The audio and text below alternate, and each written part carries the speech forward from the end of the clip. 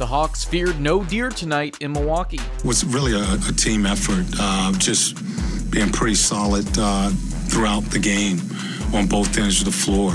Thanks for joining us on the Hawks Report from the Atlanta Journal-Constitution. I'm Daniel Sallerson. Don't worry, you'll hear from Lauren Williams in a few minutes as we recap the Hawks' victory on Monday night, defeating the Bucks 121-106. A solid night all around for Atlanta as they improved to 9-5 and sit in third place in the Eastern Conference. Throughout the show, we'll talk about how this Hawks squad has fared in the past week. And of course, it's not a podcast without our mailbag segment. This is the Hawks Report from the Atlanta Journal-Constitution.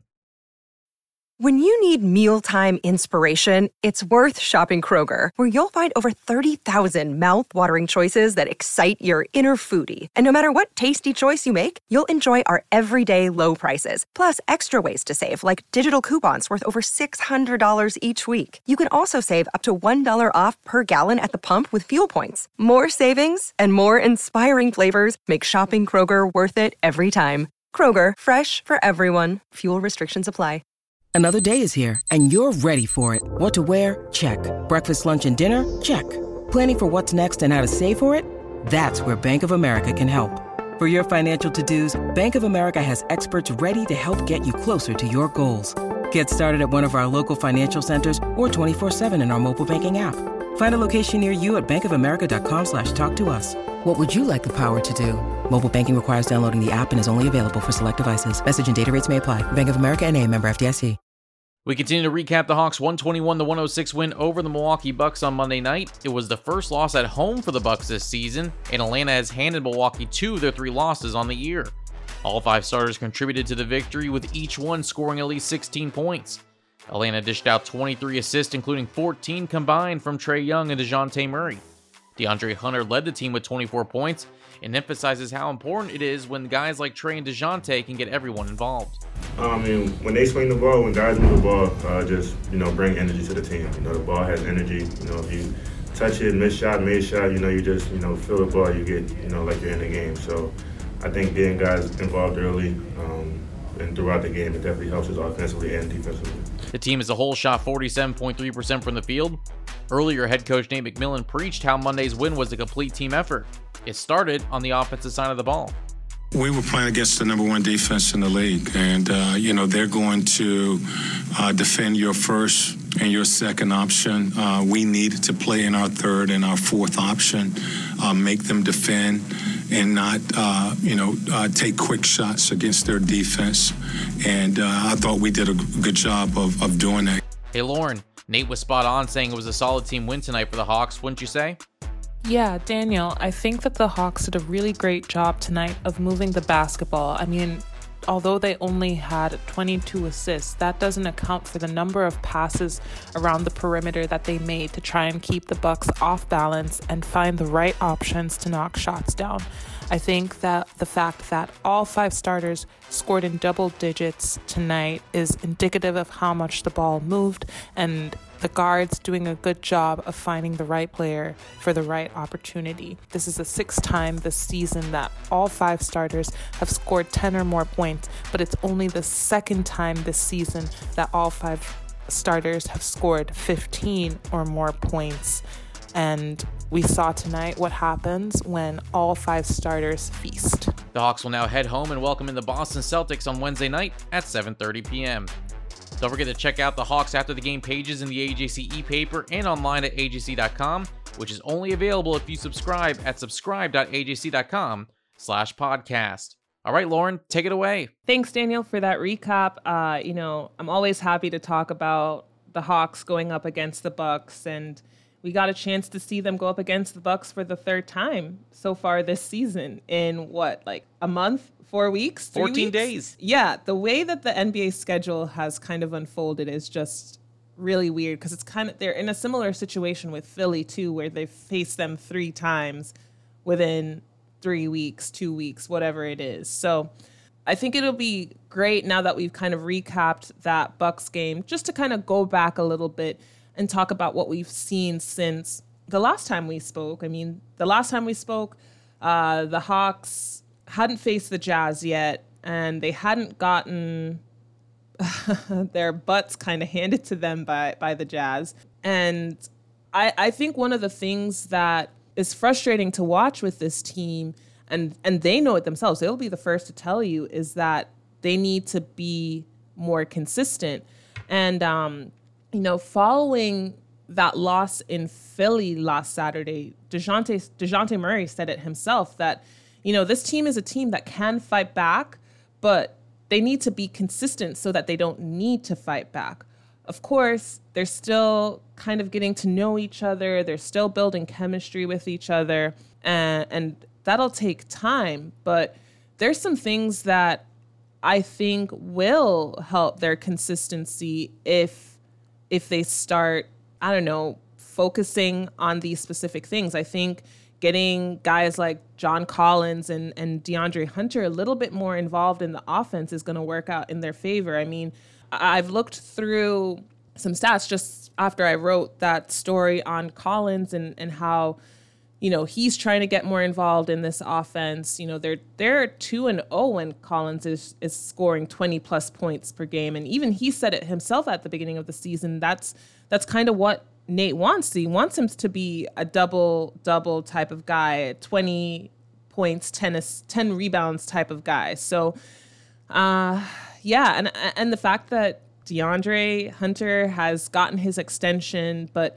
he's been somewhat of, and non-factor is not the right word, but it's just the first one that comes to my head, is he's been a little bit absent sometimes in some of these games. And for a guy who's making $90 million plus $5 million in bonuses, you want to see this guy more involved on the offensive end. And I think one thing with DeAndre that sometimes I wonder about is, and some of the other guys, and we've talked about it before, is the hero ball, the tunnel vision. They stop sharing the ball, especially when they're in situations where the games are a lot closer than they want them to. And so one thing I would love to see DeAndre do more is utilizing the drive and kick game a little bit more. I mean, he has the ability to collapse defenses. I mean, how many times have we seen him drive into the paint and there are about 3 defenders there with him? That's when you would love to see him pass the ball out to the perimeter, whether that's to John, whether that's to Trey, whether that's to,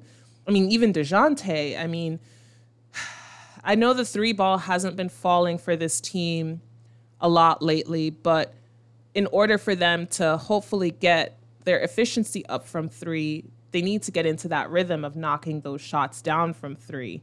And so if Clint and DeAndre are still in the paint after those moments, you would think that they would have a good shot to grab those rebounds and get those second chance points, especially because we know John has the capability to be quick at getting back into the paint to grab those rebounds. So I don't know. It feels like there's still a lot of growing pains that this team needs to get through. And I don't know, Daniel, where do you see this team kind of taking a step?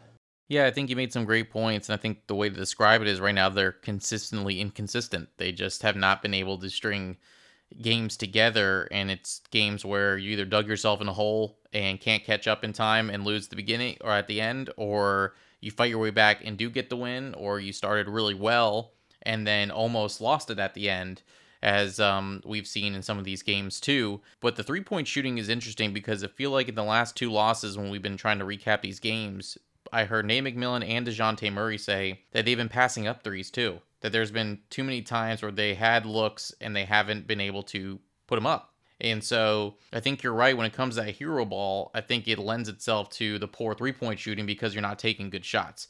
And if they're passing up good ones, it means that everyone's trying to be too unselfish, or it's kind of hard to figure out what the other reasons would be why you're passing up some shots. So I think the chemistry part, there is something to that as far as getting familiar with each other. But I also think as much as Murray and Trae Young are really good at passing and distributing, you have a lot of guys that are, I wouldn't say ball dominant, but there are a lot of guys that need their touches, I would say.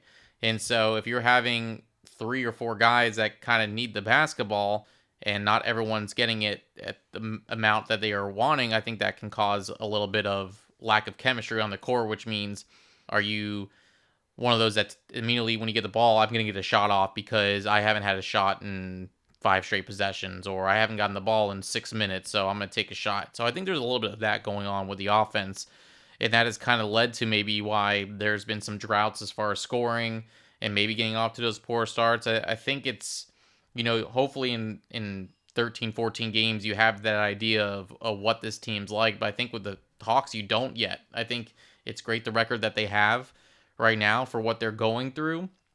But when it comes to playing the high-level talent, they haven't really been able to execute.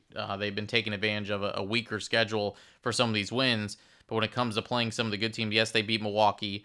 Yes, they've beaten Philly without James Harden. But there's been some rough losses in there. The Jazz won, the Raptors won. We can go down the list. But I think the inconsistency is based on just a couple of things. And I think the chemistry, as you mentioned, is just not there yet. Yeah. And I think what's interesting is that this team is made up of so many guys who have been in the league for at least 3 to 4 years that you would think that they would have that natural instinct to be able to adapt to new players that have been placed in the rotation. And I kind of think of a team like Utah, which added in several new factors in Colin Sexton, Lauri Markkanen, and so many others. And the flow of that game when they were on the offensive end was just night and day to what was going on the Hawks' offensive end. It's the way that team was just able to move the ball and collapse that defense in and get Markkanen open so that he could knock those shots down. Get things open for a guy like Malik Beasley who went to Utah from the Timberwolves and was able to knock shots down off of their bench. So you just want a team like the Hawks, again, that has had multiple guys who have been through this, kind of like the Holiday brothers. I mean, they've been on at least 4 different teams over the last 3-4 years that can drop into a new system and adapt accordingly. And so they're going to have to, in some ways, get this chemistry thing figured out because we're off to the races now. We're almost 20 games in at this point, and I know 20 games isn't a lot in the grand scheme of things. It's only about a quarter of the season, but it's only going to get harder from here because they're going to be playing so many more games. I mean, they're going to be more tired. So yeah, there's a lot that I think they still need to work on in terms of being that consistent team that we need them to be if they want to make a long run in the postseason. And I mean, I think the good thing is through 13 games, if the season were to end today, they would be a playoff team. They're 4th in the Eastern Conference, and they do have a shot to kind of climb in the standings. I mean, the Eastern Conference is deep, but it's still pretty close. I mean, I think they're only 2.5 games behind the Bucks, 3 games behind the Bucks right now. So yeah, we definitely want to see them figure things out before it gets too late and other teams kind of get their legs under them, especially teams like Philly, which, as you saw last night, Joel Embiid going off for, and when I say last night, Sunday night, going off for 49 points, 11 rebounds, and 8 assists or something like that. That's ridiculous. 59 points. And Joel, 59 points. Oh my gosh. Even more. So, yeah. So the point is this team definitely needs to get things going, get things wrapped up, figured out so that they are in the playoffs when the time comes for them to be there, as opposed to being a play-in team, which they were last year. I think you make a great point with Utah, and I think with what Utah is doing is they have a ton of guys that have a chip on their shoulder based on the 2 trades. Mm-hmm. The Minnesota trade for Rudy Gobert, the Cleveland trade for Donovan Mitchell, and they have very talented guys that were moved over to Utah that felt like, why are you trading me? I thought, we were pieces, especially Colin Sexton. I thought he was a key piece to the growth of what Cleveland was doing. And Lauri Markkanen really hasn't been given a chance with his injuries and just kind of hasn't really been healthy enough. Now that he's healthy, his ability, they're working around him and catering to his offense, which is his ability to shoot and also to be able to get to the rim.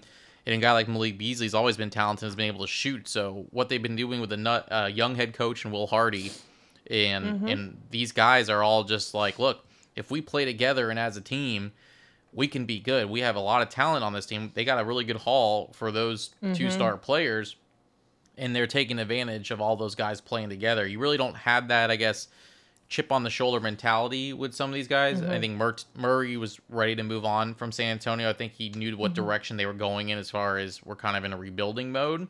Yeah. But the Holiday brothers have been in this situation before. You know, Aaron was on Phoenix Suns team that, you know, went to the Western Conference Finals. I think that hunger, that drive, and knowing that what this team is capable of, that's just got to click on the court, and realizing that if they can work together, then, you know, they can go to the next level. You have Collins, Capella, Trae Young, and Hunter that's been on these teams that, you know, were so close to making it to an NBA Finals, and a team that really underachieved last year. So some of that chip on the shoulder has to come from them too. It's come that we can't have a season like they did last year. They're way too talented, and you're showing this year what they can be when they play together. I just don't think, as we've mentioned, they haven't been on the same page maybe throughout the entire year. And I think hopefully enough practice time when they have a consistent homestand that they can get some practice time and get going a little bit. But right now with their schedule of a couple games home, couple on the road, you know, no practices, sometimes no shoot-arounds, you're looking out for their bodies, that you're not really getting that on-court time that I'm sure Nate McMillan is dying to have. Yeah. I think the other thing is that maybe this team is due for a come to Jesus meeting of sorts. I mean, we see it all the time with teams where they have these big, not big team meetings, but these unprompted or unplanned gatherings where they get real with each other. And you know, obviously, the season is still very long. Again, we're not even at the quarter mark point. But I think the fact that they've been so up and so down in those losses, especially that Utah Jazz one, I think, and the Toronto one, I think kind of came a little bit as a surprise to them. I think maybe it's time that they kind of really lay everything out on the table and discuss where it is that they need to get on the same page. And obviously they're doing that in film sessions, but I think a team meeting is a little bit different than just your average film session. But this is the Hawks Report from the Atlanta Journal-Constitution. In Atlanta, one voice has stood out for over 4 decades. An AJC original, The Monica Pearson Show. Let's talk about how you got to ESPN. Revealing interviews. You are known as America's doctor, but I want to know who you were before that. When you have a different name, you have different color skin, it can be tough. With Atlanta's most famous faces as you've never seen them before. I'm telling my story. This is the American dream. The Monica Pearson Show, streaming now on AJC.com. The AJC's trusted veteran political voices, Greg Bluestein, Patricia Murphy, Tia Mitchell, and Bill Nygut, are the essential source for Georgia politics. The Atlanta Journal-Constitution's Politically Georgia. Sign up for the newsletter, download the podcast, subscribe to the AJC. Welcome back to the Hawks Report from the Atlanta Journal-Constitution. I just wanted to take this time to thank all of you guys for listening and subscribing to the Atlanta Journal-Constitution and the AJC.com. All of that is what makes all of this possible. If you aren't a subscriber, you can subscribe at subscribe.ajc.com, and your first month of unlimited digital access is just 99 cents. That's subscribe.ajc.com so you know what's really going on. Okay, and we're back to the Hawks Report. But Daniel, do you know what time it is? It's time for the mailbag. I was waiting for the music to get going here. Absolutely, it is time for the mailbag. You can follow Lauren on Twitter at WilliamsLaurenL. Tweet us every Monday we record the show, so make sure you tweet at us. And Lauren got ahead of the game on Sunday to promote it, so make sure you tweet us if you want Lauren to answer some of your questions. We got some good ones this week, so we really appreciate everyone that tweeted things out. And we'll start with, I'll call him a friend of the program now because he's tweeted at us before, at @wet_pepper. Ask, what needs to get fixed? Is the difficulty winning because of Trae's struggles? And you know what's funny about, we talk about the inconsistencies a little bit. This team is still a few games over 500, and we're talking about what needs to be fixed, which I feel like at least is a good problem to have when you're talking about a team that we feel like is not living up to its expectations right now. Oh, for sure. I mean, the fact that, again, they're 8-5 through 13 games. We're going to see what happens. At the time of this podcast, when we're recording, the Milwaukee game has not happened yet. So we'll see what happens on Monday night when they face a Drew Holiday-less Bucks team. And obviously, they're still without Chris Middleton, Pat Connaughton, some of their very prominent role players. But the Milwaukee team is a very deep team. They have a lot of depth on that bench. I mean, they've had I would say a really great season so far from Javon Carter, who will probably handle a lot of the duties with Drew Holiday out. And, you know, they have Grayson Allen, they have Brook Lopez, Giannis Antetokounmpo, a two-time MVP. They've got George Hill, who, you know, was a big part of that playoff run a couple of years ago. Wesley Matthews, you name a slew of players that will kind of help bring that Bucks team along on Monday night. But I think the biggest thing that needs to be fixed, and Daniel and I, we touched on it a lot before in the previous segment, is the inconsistency. I just think that if they're consistently attacking the paint, consistently keeping defenses off balance, they're going to find ways to score. I don't think the offense as a whole is the issue. I don't think Trey's shooting slump is an issue. He's still able to get 20 to 30 points a night with limited shooting. I mean, that's an amazing thing. He always shocks me when I look at the box score and I see that he has 17 points and he's been efficient from the floor. It's just wild how talented he is. But I think what this team needs to do is they need to get a lot more people involved. And that's going to fall on both Murray and Young to read the floor better or make better in-game decisions, adapt better to what defenses are giving them, instead of kind of relying on their talents to get scoring going. We know that John Collins is capable of shooting the ball. We know that he's capable of putting the ball on the floor and getting to the basket. We know that he's capable of posting up and getting to the basket. So I think, you know, when I talked to Nate McMillan yesterday, and when I say yesterday, that's Sunday at practice, he mentioned that they're going to have to do a better job of looking for those mismatches that are going to put guys like Collins and DeAndre Hunter and Clint Capella in a position to get to the basket. And so I think we definitely also want to see the bench being consistent. I think that's one of the reasons that we've seen so much inconsistency from this team, is that you can have the bench outscoring their opponents one night and then the offense just stop, or the scoring just stop when we bring on when Nate brings on the second unit. So, I mean, the fact that they're 8-5 with all of that stuff going wrong means that when they're able to fix those issues, I hate to say it, but the sky's the limit for this team. Yeah, and this is a great segue to the next tweet because it does talk about John Collins. This is from I'm calling it Trey Season, TRA3SZN. So big Trae Young fan, but he asked, why is Collins not involved at all? I know you kind of touched on it, but is there anything else you want to add as far as maybe why he isn't getting the ball enough, I would say?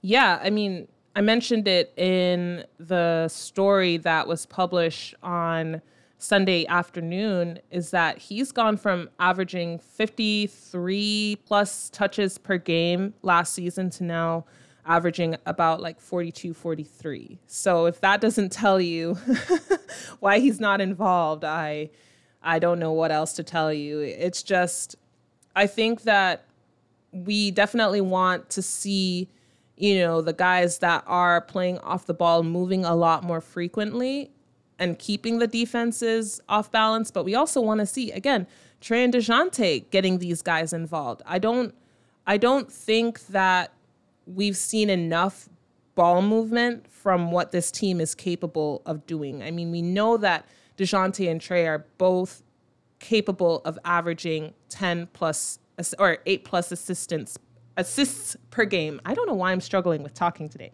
And we've seen it so far this season where they've been 10, 11, 11, 10 between, one of them getting that many assists. And so I think we need to see a lot more ball movement, a lot more getting John involved, him getting himself open to create opportunities, him getting open to knock shots down. I think that's another thing, and I've wondered it myself, is if his shooting struggles has kind of lent to a sense of maybe distrust just because he hasn't been as hot since those first 2 games. I don't know, Daniel, what have you seen that maybe could lend itself to John being more involved? Yeah, I just think there's not enough plays run for him, and you kind of touched on it. I just think there's really no set plays to get him the ball. You mentioned needing to take advantage of mismatches. They really haven't done that, and I think some of that has to do with, I think it's up to the 2 guards to really kind of figure out some of these plays that you can help create John. I mean, obviously Trey can get John in alley-oop situations. That's how he pretty much gets Clint Capella involved in that, and maybe even in the fast break. Being able to run the floor, that's how John can get some of his touches. But as far as a half-court offense is concerned, just based on what I've watched, it doesn't seem like they try to get it to him at all. And it's you have 2 guards I mentioned are, again, willing to dish out for assist because they both average over 7-8 assists per game. But I think sometimes also these are 2 high-volume shooters who like to get up their shots per game too. So it's a tough combination with if you had more of a pass-first type point guard where the scoring was really not part of his game, I think that would be a little easier to get John Collins involved. But you're dealing with 2 guys that are really good scorers that you also need that scoring in order to succeed on a night-in and night-out basis. So it's kind of a difficult situation for both John and DeJounte and Trey as far as getting him involved. But I think there has to be some ways for him to, whether it's knocking down that mid-range jumper or whether there's a mismatch inside the post. You just got to be more aware of where John is on the court at any given time because he's so athletic that you could take advantage of. And also John maybe moving a little bit more without the basketball, some backdoor cuts, taking advantage of maybe a slower guy that's on him based on his height. Because there were some times that you see John sitting behind the 3-point arc waiting for a shot, but that's not really his shot. So for him, part of it is him moving around the court a little bit more and getting himself more active. So if you add those things together, then maybe you are seeing John a little bit more involved in the offense. Yeah, I can't tell you how many times it's been frustrating to kind of watch this offense happening where you see Trey or DeJounte collapsing that defense and you've got like the 3 other guys on the perimeter just kind of standing there waiting for the ball, and they try and go for that contested shot. And sometimes it's worked for them because that's just part of their game, but a lot of times it hasn't totally. And we've ended up seeing wasted possessions because John, DeAndre, and or DeJounte are out on the perimeter waiting for that shot, or Trey, vice versa, whatever. You know what I'm trying to say. And they're not ready to get into a position to contest for those rebounds. And so, again, you end up with an empty possession. So I think you said it perfectly. John getting some more backdoor cuts, moving a lot more along the perimeter, getting ready to drive in, and just all of the stuff to kind of get himself involved. And then also, we definitely want to see Trey Young and DeJounte Murray reading the defenses a lot more and taking advantage of mismatch opportunities. Absolutely. So let's go to our next question, because I feel like this is another person that maybe should get involved more in the offense or even just involved on the court, and that's AJ Griffin. This is from I Am DJ Yogi. Do you think AJ has shown that he deserves more minutes in the rotation? I think the simple answer is yes. The simple answer is yes. But I think what happens is, and Nate said it himself after that loss in Philly, that he's looking at a lot of those mismatches or those matchups. And of course, in hindsight, you can say that maybe they didn't get as much out of that second unit defense as they might have in the past. But Justin Holiday and Aaron Holiday are 2 of this team's best defenders. And if you're going up against a team like Philly, you're going to want to put your best defenders out there, especially on a guy like Tobias Harris, Shake Milton, and any of those guys. So yes, in hindsight, you'd obviously want to see AJ get injected into that offense a little bit more to get those shots up. But I think with a guy like Nate McMillan, he really is thinking about defense turning into offense. And I think he's seen things in practice that obviously we haven't, that tells us where AJ's defense is. And, he has had some really good defensive moments so far, but as a rookie, is he doing it consistently enough to warrant taking away minutes from either of the Holiday brothers? So I think that's the thing that Nate has been weighing. Obviously, it's still early in the season.